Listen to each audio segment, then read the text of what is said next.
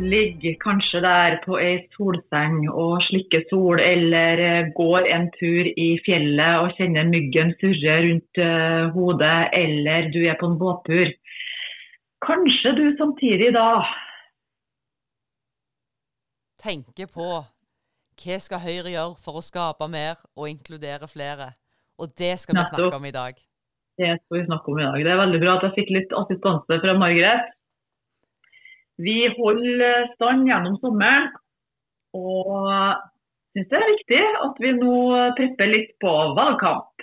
Ja, å skape mer og inkludere flere, det er jo egentlig en av våre hovedvalgkampsaker, og det handler jo om at vi må få fart på Norge igjen gjennom å skape flere jobber, for da får du også inkludert flere. Og det var jo sånn før koronaen så var det 4 av 5 jobber ble skapt i privat sektor. De må vi også nå få fart på igjen. Ja, og det er jo da 180 000 som er arbeidsledige nå etter korona. Det var 400 000 i mars-april i 2020. Så det har gått ned, stødig nedover, men fortsatt er det 180 000, og de her må vi sørge for å få i jobb. I tillegg så er det 400 000 som får en eller annen form for trygd. Så utfordringene er der, og da er det jo litt sånn, nå er det tiden for oss å se hva har vi gjort, hva er utfordringene fremover, og hva skal vi gjøre for å løse disse utfordringene fremover. Så det er jo det vi skal snakke litt mer om i dag. Og hvis vi skal begynne, men hvor handler det om? Det handler om å skape mer og inkludere flere. Hovedvalgkampsaken vår.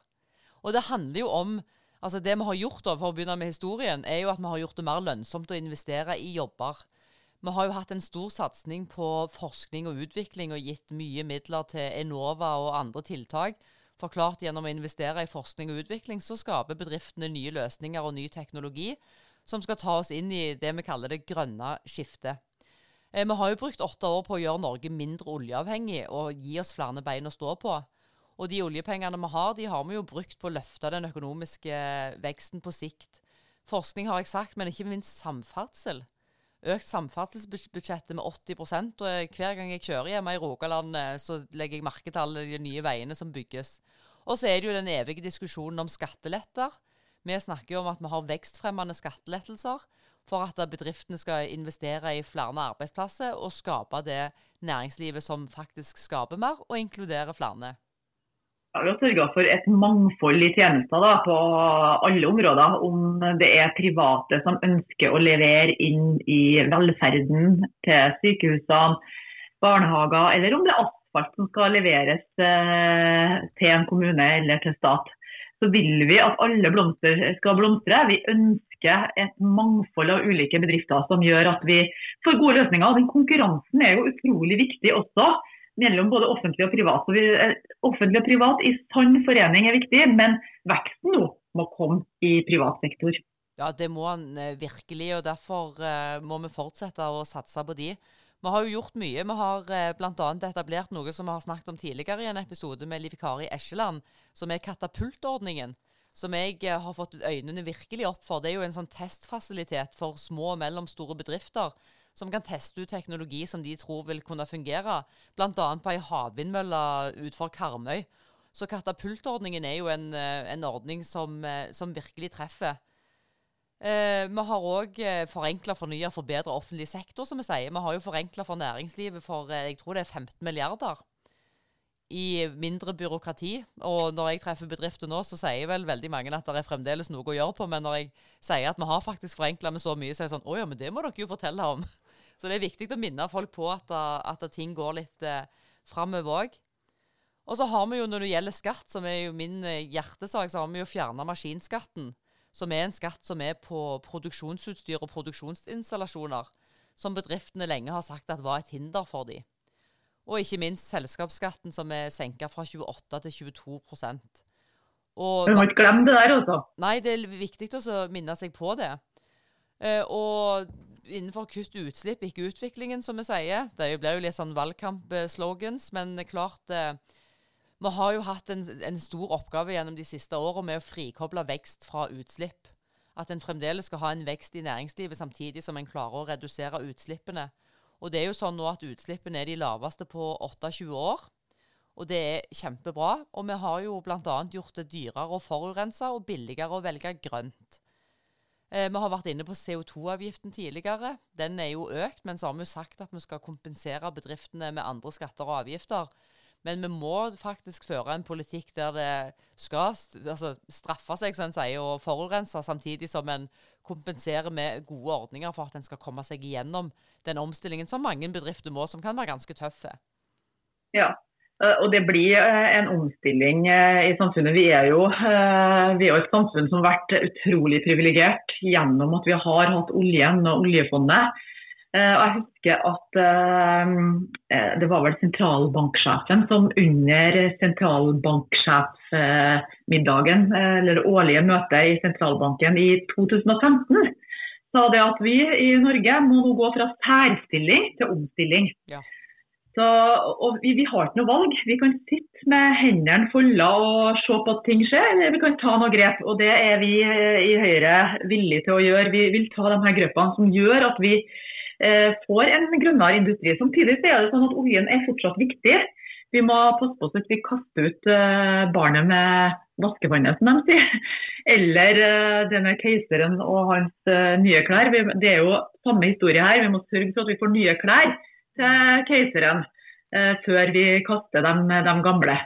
Ja, og der vi jo virkelig godt i gang. Altså et av de spennende prosjektene som helt nytt, det jo Langskip, som et av våre største industriprosjekt, som handler rett og slett om karbonfangst og lagring. Hvordan en skal klare å lagre dette i sjøbunnen, blant annet. Og her det veldig mange bedrifter som jobber med alt ifra hvordan de skal bruke biogass på helt andre måter, til hvordan de skal lagre CO2-en eller bruke den innenfor veksthusnæringen og andre plasser. Vi har også Hywind Tampen, som vi har snakket om en del ganger. Det jo et stort havvindprosjekt som en holder på med. Veikart for hydrogen, som også spennende. Så, altså på det feltet der så skjer det så utrolig mye, og i løpet av de 8 årene så har det skjedd enormt mye. Såpass mye at det til og med Nysnø har blitt etablert, som et investeringsselskap som lokalisert i Rogaland. Det var jo stor ståhei når den havnet hos oss. Men de jo også med å stimulere til nye grønne ideer, og Enova har vi jo allerede vært litt inne på. Så vi har gjort... Og så har vi Ocean Space Center i Trøndelag, som jeg må nevne i samme momentet her, Marie, som skal sørge for at vi kan bruke teknologi fra olje og skipsfart på nye måter. Så det blir jo en virkelig viktig hub her i Trøndelag, en storsatsning som gjør at vi setter faktisk både Norge og Trøndelag på verdenskartet når det gjelder å få til en ny industri, og bruke teknologi fra blant annet oljen da. Ja, og det jo det jeg tror vår politikk handler jo egentlig om at næringslivet må få de gode rammevilkårene for at de skal kunne drive på en best mulig måte. Vi jo ikke for oss å peke ut av hva staten skal peke på av næringer, at de skal få lov å lykkes, mens andre ikke skal få lov. Og så nå vi jo også snart inne på, vi må snakke om å inkludere flere, for klart en del av å skape mer jo også å inkludere flere. Og klart inkluderingsdugnaden har vært utrolig viktige. Og jeg må si vi i Høyre, vi jo flinke til å snakke om næringsliv. Vi næringsparti nummer 1, og det vet folk. Vi har rammevilkårene til næringslivet for øye hele tiden. Så må vi bli enda litt flinkere til å snakke om hva det her skal føre til, nemlig at vi får skapt de her arbeidsplassene som gjør at vi får inkludert flere. Ja, og det jo, altså arbeidsgiveren jo nøkkelen også der. De skaper arbeidsplassene, men de også nøkkelen til å gi plass til folk. Og en viktig del av inkluderingsdugnaden har jo vært å redusere den risikoen arbeidsgiver har med å slippe folk til i arbeidslivet. Så vi har trappet opp ordningen med lønnstilskudd vesentlig. Vi har også sørget for noe som kalles individuell jobbstøtte og funksjonsassistanse, som sier at blant annet folk som sliter psykisk eller har nedsatt funksjonsevne skal få hjelpen de trenger til å komme seg inn i arbeidslivet. En ordning som fungerer veldig bra. Kompetanse pluss-ordningen med kompetanseheving i arbeidslivet har vært viktige, og ikke minst aktivitetsplikten og ungdomsinnsatsen for ungdom under 30 år. Utrolig viktig for oss å hjelpe de som står i fare for å falle varig ut av arbeidslivet. Her skjer det utrolig mye også. Vi har et svært aktivt NAV. Det har vi. Som utrolig utadrettet, som har fått på plass markedskoordinatorer blant annet, som tar kontakt med arbeidslivet for å matche personer som hos NAV med arbeidslivet, sånn at det nå næringslivets behov som står i sentrum. Man kjører gjerne intervjurunder, alt sånt, så du får en reell utvelgelse, altså arbeidsgiver får muligheten til å velge. Du får ikke liksom plassert ut en person, du kan vel få det også, men i større grad så jobber man med match da. Så, og det har bidratt til at veldig mange har kommet ut i arbeidslivet også. Ja, altså jeg må jo si NAV jo frontlinjepersonell i velferdsstaten vår, og de gjør en enorm jobb hver dag, og de blir bedre og bedre å samarbeide med andre også, og det er også utrolig viktig. Altså de er jo avhengige av næringsliv og arbeidsgiver og sosiale entreprenører også, for å kunne lykkes i sitt samfunnsoppdrag. Men vi må også ha bemanningsbransjen på banen her. Det er ikke bare NAV, vi må spille igjen. Det er litt sånn Høyres løsninger, altså. En stor statlig mastodont, det er ikke løsninger. Vi må sørge for, ja, vi må ha det også, men vi må også ha bemanningsbransjen rundt der som bidrar sammen med NAV til å matche flere. Ja, og der har jo jeg et ganske godt eksempel fra det virkelige liv. Nå er det jo et samarbeidsprosjekt mellom ASKO og Manpower, der de har utdannet yrkessjåfører. De ville fortrinnsvis ha kvinner til dette yrket, for de fant ut at vi trenger mer kvinner. Og når jeg la ut en status om dette på Facebook, så var det vel en sjåfør, jeg lurer på om han var fra Trøndelag i ASKO, som kommenterte at det er veldig bra at det kommer flere kvinner inn i vår bransje, for det gjør noe med arbeidsmiljø og hele den biten der. Men dette prosjektet her står jo i fare for å ikke kunne fortsette hvis de rødgrønne kommer til makten, for de har jo stolt og tydelig sagt at de vil legge ned bemanningsbransjen hvis de kommer til makta. Og det er jo, da glemmer en jo den enorme jobben som bemanningsbransjen også bidrar med det de kaller upskilling og reskilling. Og rett og slett disse 14 sjåførene som jobber i ASKO i Østlandsområdet nå, de jobber via Manpower og kommer til å kunne jobbe som bussjåfører eller yrkessjåfører i andre bransjer etterpå, fordi at ASKO har sine faste ansatte sjåfører som jobber når det ikke er ferietid. Og dette her er jo noe som skjer rundt omkring i det ganske land i mange bransjer, som en ofte glemmer i debatten. For vi politikere sitter ofte på sånn teoretisk plan og snakker om at alt er store konsern og alt drives stort. Så glemmer vi at veldig mye her i landet også er små og mellomstore bedrifter som jobber hver dag med å skape mer og inkludere flere. Og da trenger vi, som du Guro var inne på, et mangfold av aktører. Og hvis politikere skal begynne å peke ut hvem som skal få være med eller ikke, da tror jeg vi får et fattigere samfunn. Både pengemessig, men også i det mangfoldet vi vil ha i arbeidslivet. Ja, det her er faktisk et skillelinje, og det er litt viktig å prate om de her skillelinjene mellom Arbeiderpartiet og SV og Senterpartiet og oss. Og det er jo klart at jeg opplever jo et Arbeiderparti nå som er lenger til venstre enn de noen gang har vært. Vi vet at når de satt med makta og skulle sørge for full barnehagedekning, måtte krype til korset og gå til private for å få til det. Ja. Nå er det et kjempeproblem. Nå driver de og bruker masse penger, sånn som i Oslo for eksempel, på å rekommunalisere barnehagene. Så, og det er noe som, altså, vi vil bruke alle som vil bidra inn. Vi tror at privat næringsliv i omsorgen, i barnehagesektoren, også er viktig. Ja, og venstresiden snakker jo hele tiden om at våre penger skal gå til velferden, og de skal ikke gå til å berike de rike enda mer. Men det er jo sånn, ok, hvordan skal du da ramme inn et monopol? For de sier at dette her er så vanskelig. Hvordan skal de klare å ramme inn et monopol til å gjøre jobben mye bedre? Og så er det jo sånn, skal vi ikke kunne få bedre tjenester og smartere løsninger? Har vi virkelig så god råd at det offentlige skal sitte på et monopol som vi som politikere skal ramme inn for å bestemme hvordan det skal driftes på en best mulig måte?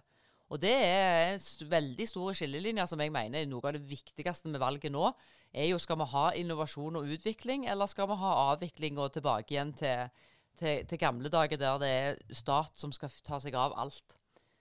Ja, og monopolvirksomhet, det er vi allergiske mot da, utenom vinmonopolet. Ja. Det er personlig, vi vil jo at butikker skal kunne selge litt høyere alkoholprosent og alt sånt, men sånn i store hele så synes jo jeg personlig da, at vinmonopolet er en grei sak. Men i store og hele så er konkurranse så utrolig viktig, og jeg var faktisk på besøk hos en bonde nå nylig, som begynte å snakke om kostnadsutviklingen i landbruket, og så forteller han det at noe av grunnen til at det er en stor kostnadsutvikling er jo at bøndene har sørget for samvirke og monopol på leveransene til landbruket. Det er ikke nok konkurranse, så du får dyre traktorer, du får dyr gjødsel, du får dyrt såkorn, Og det har vært en litt sånn aha-opplevelse for meg, for jeg har liksom aldri tenkt på at ja, i landbruket også trenger vi faktisk denne konkurransen, og det er vi i Høyre en garantist for. Hvis ikke så blir det dyrt, og vi får dårlige både tjenester og produkter hvis vi ikke sørger for den konkurransen. Det er et stort politisk skillelinje. Det blir dyrt, og det blir dårlig hvis Ja, vi ikke har det. og den skillelinjen er jo nettopp at vi er jo opptatt av tilbud og kvaliteten i tjenestene. Vi er ikke opptatt av hvem som leverer de tjenestene. Det viktigste er at du skal kunne ha en god tjeneste når du trenger den. Jeg var jo i debatt nå nylig om eldrereformen Leve hele livet, som egentlig handler om hvordan kommunene håndterer at de eldre skal ha god mat, de skal ha aktivitet, og hvordan du hjelper folk både hjemme og hvis de må bo på sykehjem. Og da var det vel Pollestad fra Senterpartiet som utfordret på at denne markedstenkningen til Høyre var så forferdelige. For det var helt greit når det gjaldt joggesko og brød på butikken, men skulle en gjøre det med velferden, så tenker jeg, er det noe som er viktig, så må det jo være hvis en trenger hjelp fra det offentlige.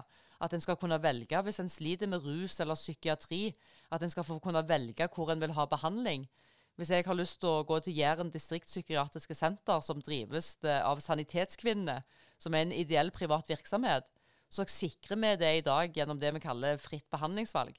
Og er ikke det viktigere enn valg av joggesko, egentlig? Altså skal vi si at joggesko er viktigere å kunne velge enn tjenester hos det offentlige? Jeg synes det er en mismatch, for da sier du at der trenger vi ikke ha ulike, altså one size fits all, for alle er like, og alle trenger det samme.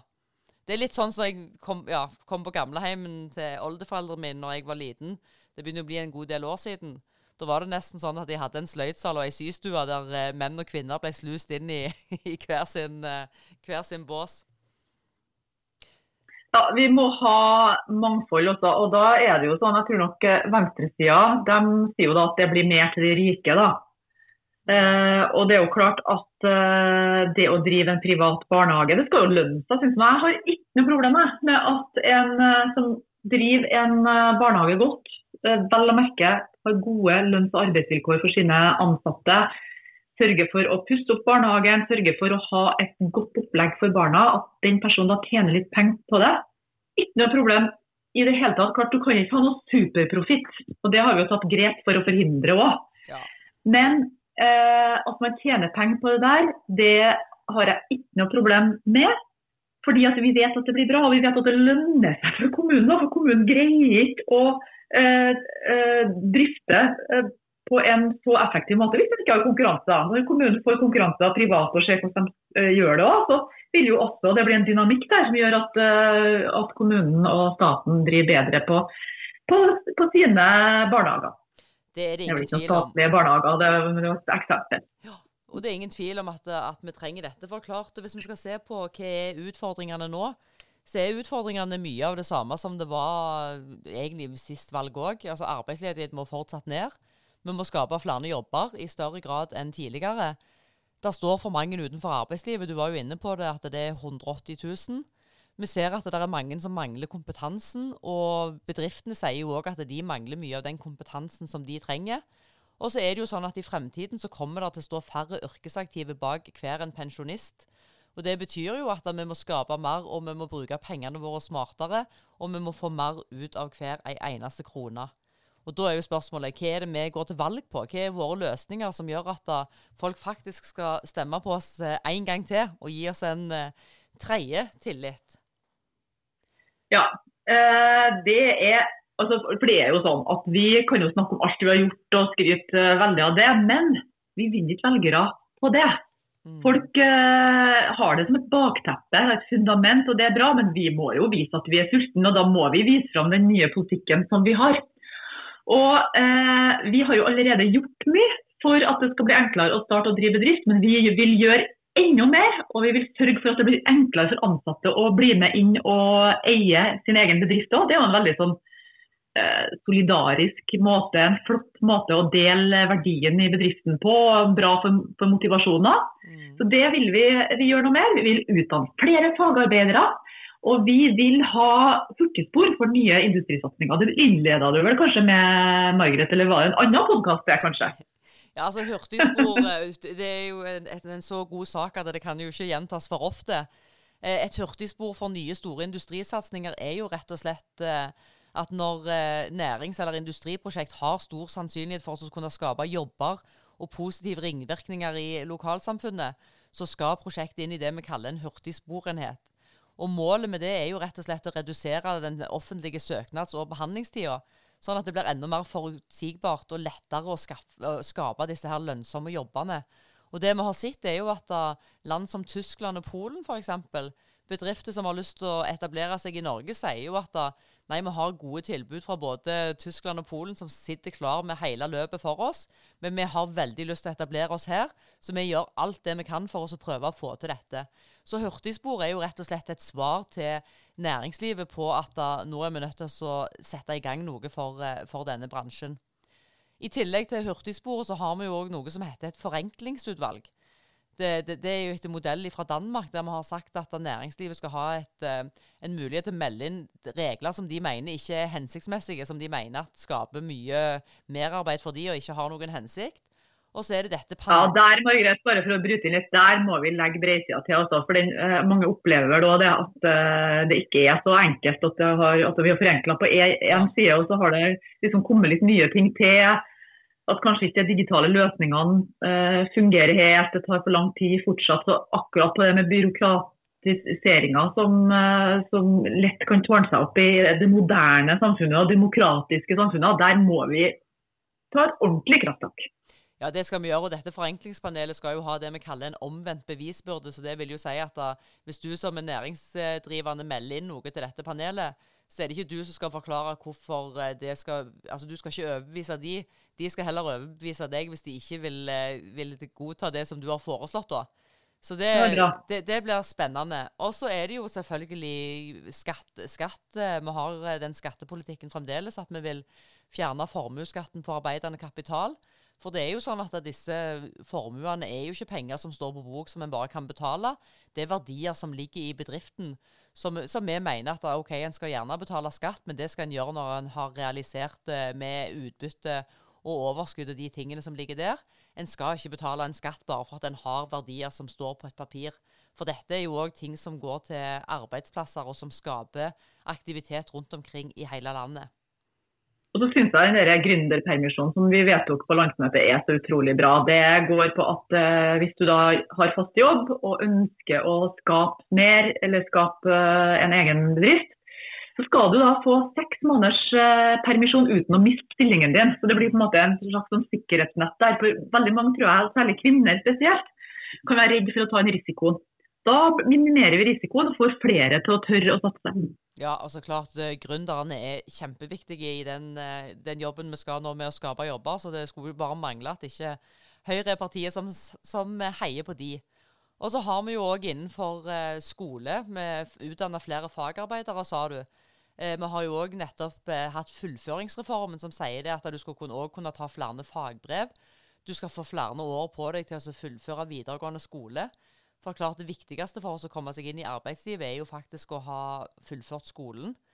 Og så har vi jo også gjort det lettere å kombinere studiet med dagpenger, sånn at du kan faktisk fullføre utdannelse mens du går på dagpenger. Og vi har noe som vi kaller utdanningsstillinger for folk som har droppet ut av videregående, der de skal kunne opparbeide seg kompetanse i bedriften mot en form for kompensasjon, der du har en blanding av både jobbpraksis og en form for lønn. Og så har vi jobbskattefradrag for unge under 30 i fulltidsjobb, som også egentlig kan være en sånn kjærkommen håndstrekning til ungdom som i etableringsfasen, og som gjør at det skal kunne lønne seg å jobbe. Nå tror ikke jeg at det det som vil bikke at alle kommer seg ut i arbeidslivet, men jeg tror det viktig for en gruppe som står i en etableringsfase og som avhengig av de midlene de kan få. Og selvfølgelig så skal det jo alltid lønne seg å jobbe, og når en ung. Og så, da tror jeg. Sist, jeg skulle bare si sist, men ikke minst, samferdsel skal vi ikke snakke så mye om, men samferdsel betyr jo enormt mye for næringsliv, innbyggere, for folk å være trygt frem. Og det vi har gjort der, har vi jo også sagt at vi vil gjøre innenfor jernbanen. Altså nye veier, nye baner. Går det an å tenke og få fart på kollektivbyggingen sånn som vi har gjort på veinettet? Det en spennende tanke som vi kan bruke sommeren på drømme oss vekk den transsibirske jernbanen at vi kan reise. Ja, vi skal I hvert fall sørge for å skape mer og inkludere flere, og verdiskapningen må skje I privat sektor. Ja, staten kjempeviktig og har mange viktige funksjoner der, som sykepleiere og politi og brandfolk og alt det her. Det noe som vi har styrket og vil fortsette å sørge for å styrke også. Men administrative ledd og at staten skal drive og gjøre veldig mye, det ønsker ikke vi. Vi ønsker en nyskapning I det private næringsliv, og det vil vi legge til rette for, og der vil vi også sørge for at flere blir inkludert. Ja, for å si det sånn, offentlig sektor blir sterkere I samspill med privat sektor. Sånn skaper vi mer og inkluderer flere.